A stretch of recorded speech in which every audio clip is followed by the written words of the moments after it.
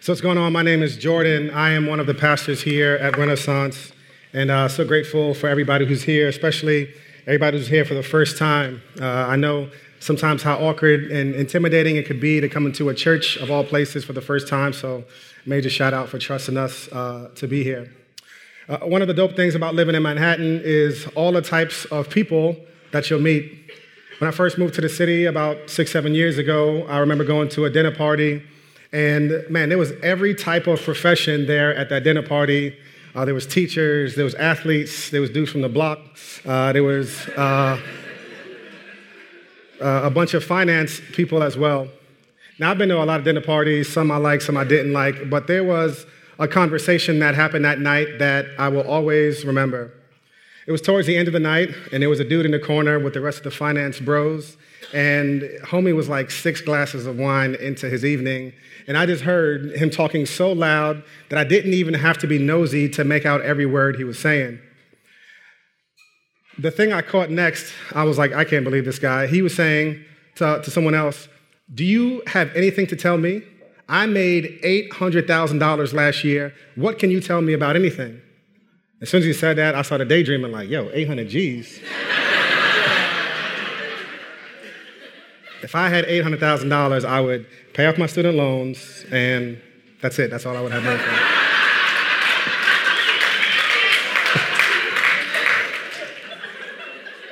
But then I came back to reality, and it hit me, like, how arrogant do you have to be at a dinner party with a room full of strangers and tell everybody how much money you make? How boastful are you? Even worse, how blind are you that you don't know that that is massively socially unacceptable to be going around bragging about how much money you make? His wife started to realize how quickly everything was unraveling. She tried to hurry up and throw some cheese in his mouth and rush him out the door, but the damage was already done. Now, one of the things about blind spots is you don't know that you have them. You can be doing something and saying something and operating in a way, and you're the last person to know. Now, a couple months ago, I started growing out my beard, and please hold your applause. There's a lot of pluses to having a beard. I can list those out. We don't have enough time to talk about that. The minuses, though, I am fully at the stage where I could have a tablespoon of cream cheese in my beard, and I would have no idea. So every time I'm eating with someone, I'm always having like my selfie cam out, and people are like, look at this guy just staring at himself. I'm like, no, I just have to make sure that I don't have a turkey in my beard. I'm always the last person to know if I'm looking foolish.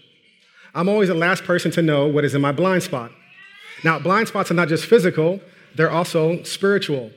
There are ways in our life that you and I could be operating that we are just blind. We're just moving in a direction, thinking everything is okay, when in reality, we might be operating in a blind spot. We might be doing something that's stupid or silly, or worse, we might be missing the mark altogether. Now, it's really easy for me to start off today's message and make fun of a 30-year-old finance bro who doesn't see his blind spot and doesn't understand how wrong and arrogant it is to brag about making that much money in a calendar year. Nobody's going to run to his defense after service and try to defend him. What is hard for us to see is the blind spots in our own lives. Now, fortunately, there is a scripture that's going to guide the rest of the conversation today, and it is like a mirror. It is like the selfie camera from your phone that will show us pieces of our life that we probably wouldn't ordinarily see, and this scripture is going to tell you that you're doing something, that I'm doing something that's just as arrogant as that guy was at the dinner party. Now, scripture, correctly read, isn't something that you just read, it's something that reads you. In Hebrews 4:12, it says, "For the word of God is living and effective and sharper than any double-edged sword, penetrating as far as the separation of the soul and spirit, joints and marrow." And later in the verse it says, "Scripture is able to judge the thoughts and the intentions of the heart." One of the reasons we push engagement with scripture here, no matter where you are in your spiritual life, is that it shows us what are the true intentions and the thoughts that our heart is really making. And this scripture today is written by a guy named James, and fair warning, it packs a punch, and it talks about something that is as arrogant and as boastful as the guy at the dinner party. It is how you and I use and how you and I view our time. That if there were a dinner party in heaven, the angels will be looking at you and me like, yo, do you see the way he or she is using their time? It's just as arrogant. Here's what James says in chapter 4, verses 13 through 16. He says, come now, you who say, today or tomorrow we will travel to such and such a city and spend a year there and do business and make a profit. Yet, you don't know what tomorrow is going to bring, what your life will be. For you are like a vapor that appears for a little while, then vanishes. Instead, you should say, if the Lord wills, we will live and do this or that. But as it is, you boast in your arrogance. All such boasting is evil. What James is showing us today is something that's arrogant in Scripture, something I do all the time, something you do all the time. We do it so much, we're oblivious to it, and it's a blind spot for us when we're presumptive and predicting how our future will go. When we make plans and when we leave God out of the formula for how we should use our time. James says it's just as simple as making plans and saying today or tomorrow I'm going to do this and do that. But as we've been in this series called First of God Over Everything, one thing we've been trying to hopefully hone in on is to show us that all of our lives, including time, need to put God first. Now, before we get too deeply into the conversation, whenever we talk about time in a sermon or time from the perspective of Scripture, I want to be really sure you guys are hearing what I'm saying so we can all be on the same page. We have the tendency to think about time in the sense of seconds, where in Scripture it usually speaks about time in seasons. We think about it in seconds. Scripture is talking to us about seasons. I don't want you going to Chipotle tomorrow for lunch and getting to the cash register and she'll say, medium or spicy, and you're like, wait, I got to include the Lord in this decision. Hold on. Medium. He said medium. We're not trying to turn you into weirdos.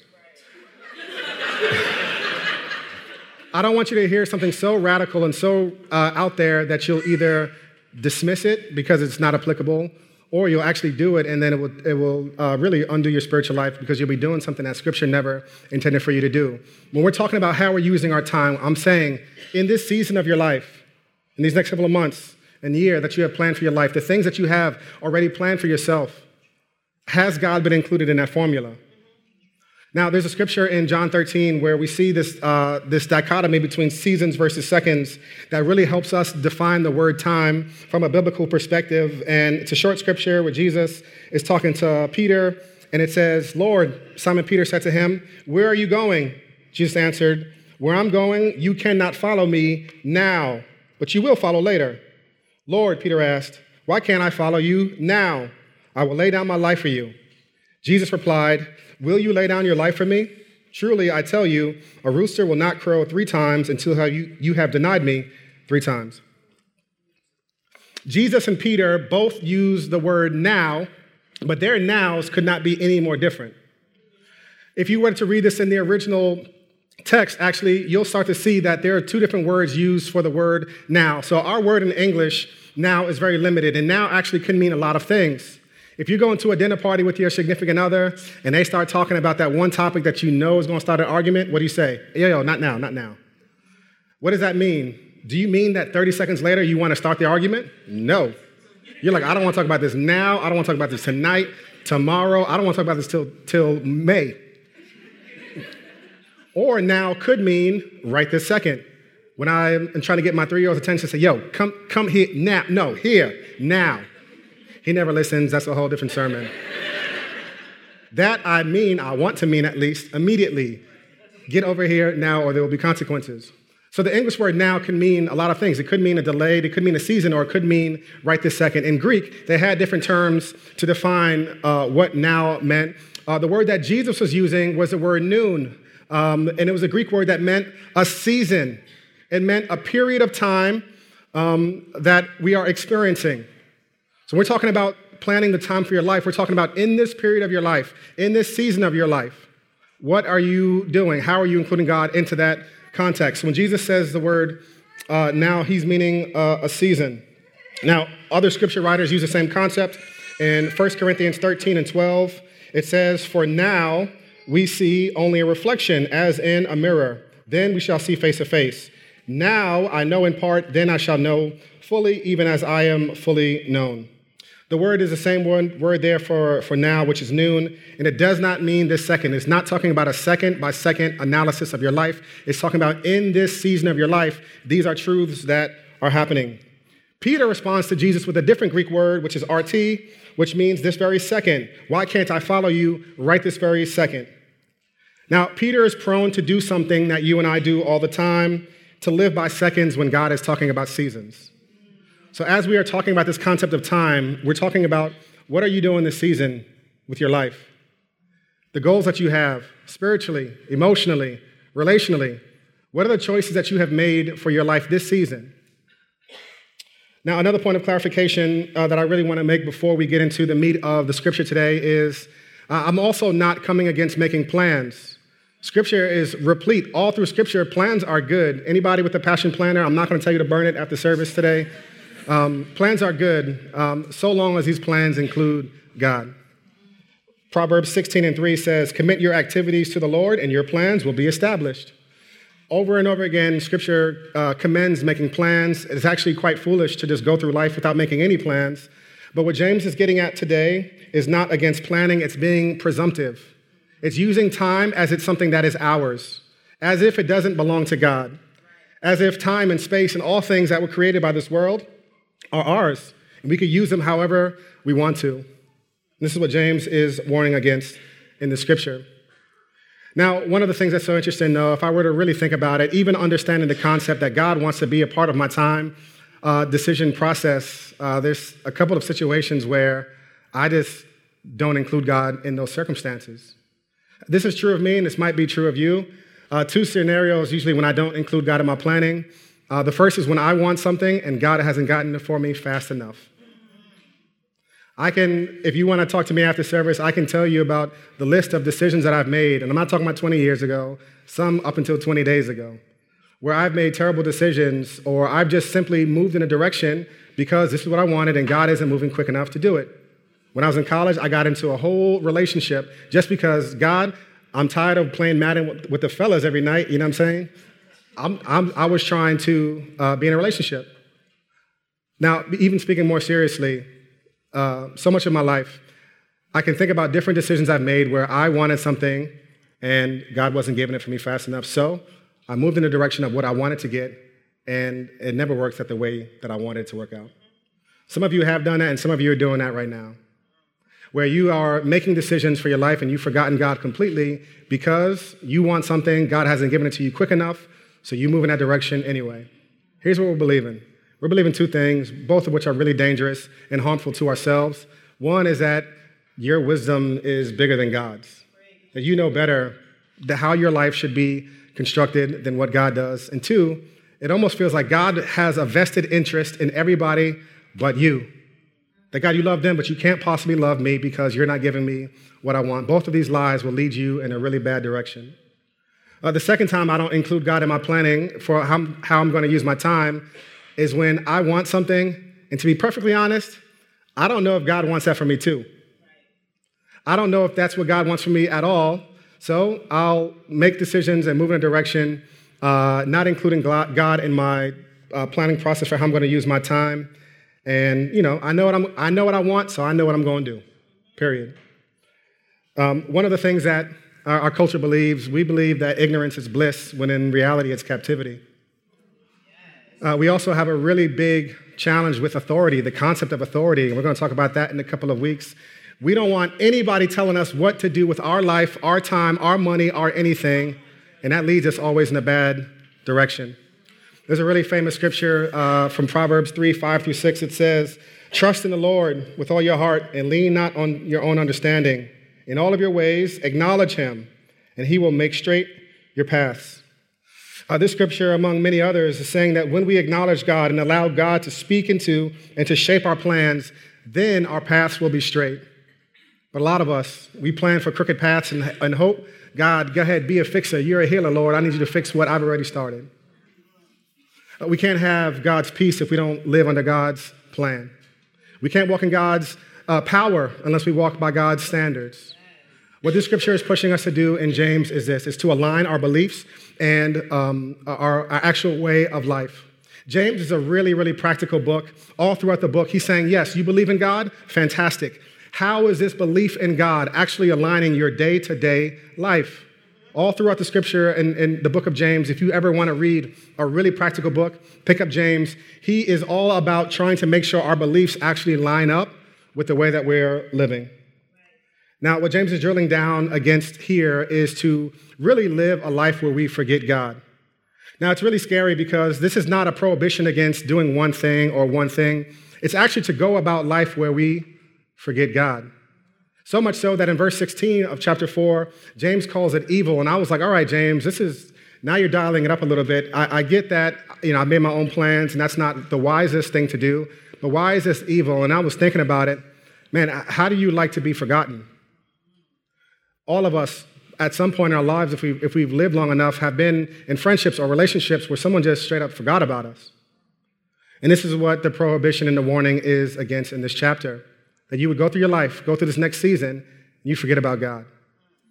There's a really stern scripture in Jeremiah where God is talking to his people and saying how his people have treated him like they can take him or leave him. And it comes from Jeremiah 2, and it says, "Can a young woman forget her jewelry or a bride her wedding sash? Yet my people have forgotten me for countless days." What the author Jeremiah was talking about is something that I've witnessed firsthand. I've done a lot of weddings. I've been to even more. And I've never seen a bride walk down the aisle with sweatpants on and forget to put her makeup on. I've never seen a groom come without a shape-up. Everybody's always fresh to death that day, looking as clean as they can look, because it is the most important thing for them to do that day is to get dressed. And here's what God is saying in the scripture. I've never seen a bride who has this most important thing in her life forget her wedding sash. Yet so many of my people claim that I'm the most important thing in their life and they've forgotten about me. And one of the clearest ways that we see this in our own lives is how we use our time. Not just in every second, but in every season, are we truly putting God first in our lives? There's this concept that's a really powerful one of auditing a class versus enrolling in a class. And I don't know if you've ever audited a class, but essentially auditing a class is wanting the information but no accountability. You can show up to the class when you want. You can read the assignments, whatever you want to read, just to get all of the information, but there's no actual accountability or responsibility in being in that class. There's a much bigger difference in enrolling in a class when you got a test coming up. You got papers that are due. You have a grade that's going to be given to you in your class. So you have not just the information, you have the information and the accountability. Here's what I don't want you to have, guys. I don't want you to audit the class of faith. I don't want you to audit Jesus. Jesus, all throughout the New Testament, whenever someone would come and follow him, he always pushed us to enroll in the class of faith, to trust him with our lives, not being in the driver's seat and everything. And one of the biggest ways we audit the class of faith is by kicking God out of how we're using our time. So James warns us against the foolishness of being self-directed in our time, and he gives us two big reasons why you using your time however you please is such a foolish decision. Now, one thing that's cool about this scripture is you don't even have to know what you believe about the Bible, or you could be brand new to scripture, and this hopefully will resonate with you as being something that's really true and can immediately apply to your life. In verses 13 and 14, he says, "Come now," and parenthetically, a lot of scholars believe that James was in fact Jamaican the way he starts off this passage. So he says, "Come now." No, not one scholar has ever said that, but I bet you if you Google it, somebody would have said that. "Come now, you who say, today or tomorrow we will travel to such and such a city and spend a year there and do business and make a profit. Yet you do not know what tomorrow will bring, what your life will be." He's saying it is so silly, so ridiculous for you and I to be in the driver's seat because guess what? You're ignorant about tomorrow in your life. You have no idea what tomorrow will bring. There's moments in my life, and I bet there's been moments in your life where you thought tomorrow would look different than what it actually looked like, both good and bad. I often think about the day that I met my wife. The day before, I had no idea that her name would come up in a conversation, and that next day changed my life forever. Some days I've had surprises in the best of ways that have shaped my life and been things that I never in a million years could have foreseen. And other times, I had no idea what was going to happen the next day was a more difficult scenario. Both times equally reminding me that I have no idea what tomorrow will bring. 9 months ago, we gave birth, or my wife gave birth, and I watched to our youngest son. That's life in America. Women do the work, men take the credit for half of it. She gave birth, I watched, and we took off some time from the church, and we decided we'd take off a month from church, from all working responsibilities. And true story, every Sunday we would wake up, the place I really wanted to be was Renaissance, because I really do love you guys. This is the greatest church in the world. And one Sunday we were deciding, should we go to church? Should we not go to church? And we said, we're going to do what everybody else does. We're going to get there late and sneak in the back. And shots fired. But it was about 11 o'clock, and all of a sudden, my phone starts ringing off the hook. And it's like 4 missed calls, like people left voicemails, that's when I knew something was wrong. I'm like, you leaving a voicemail? Something must really be off. And I called the first number back, and really to my shock and horror, they said, hey, your dad just collapsed. And the ambulance has been called, and they're on the way. And in complete shock and disbelief, I threw on my sneakers and ran to church as fast as I could. All the while in my brain, trying to just hope and pray, Lord, please, let this not be what I'm praying. I hope it's not. And I get to church, I see the ambulance outside and the paramedics here, and I see my dad in a really bad position. Now, the day before that, we had just thrown a birthday party for my 3-year-old, and it was great, dinosaurs all over the place. If you'd have asked me that day, how's things? I would have said, things are great, things are fantastic. Nothing about that day made me think that tomorrow would be truly one of the most worrying days of my life. Now, thankfully, my dad did come to church that day because he wasn't at home by himself, and there was so many nurses and doctors here at Renaissance that immediately jumped to his aid, and thank God. Yes.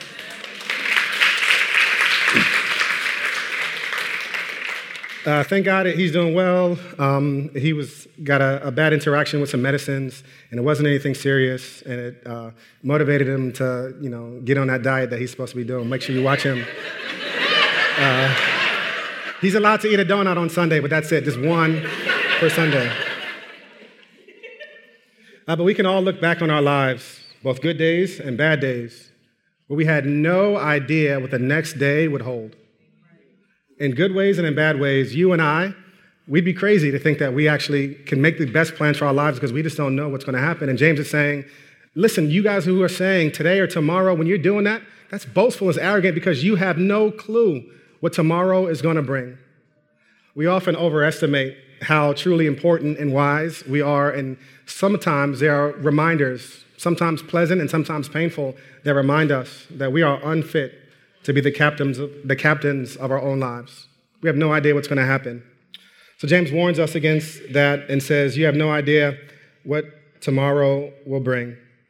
So we're cautioned against being presumptive because we're ignorant in every sense of the word. Now, James goes forward and gives another reason why it's so crazy for us to not include God in our plans, and it's because, our life is just so limited. James uses this illustration. He says, for you are like a vapor that appears for a while, then vanishes. This is you, Febreze. There you go. Your life appears for a while, goes away, and it smells like Tide.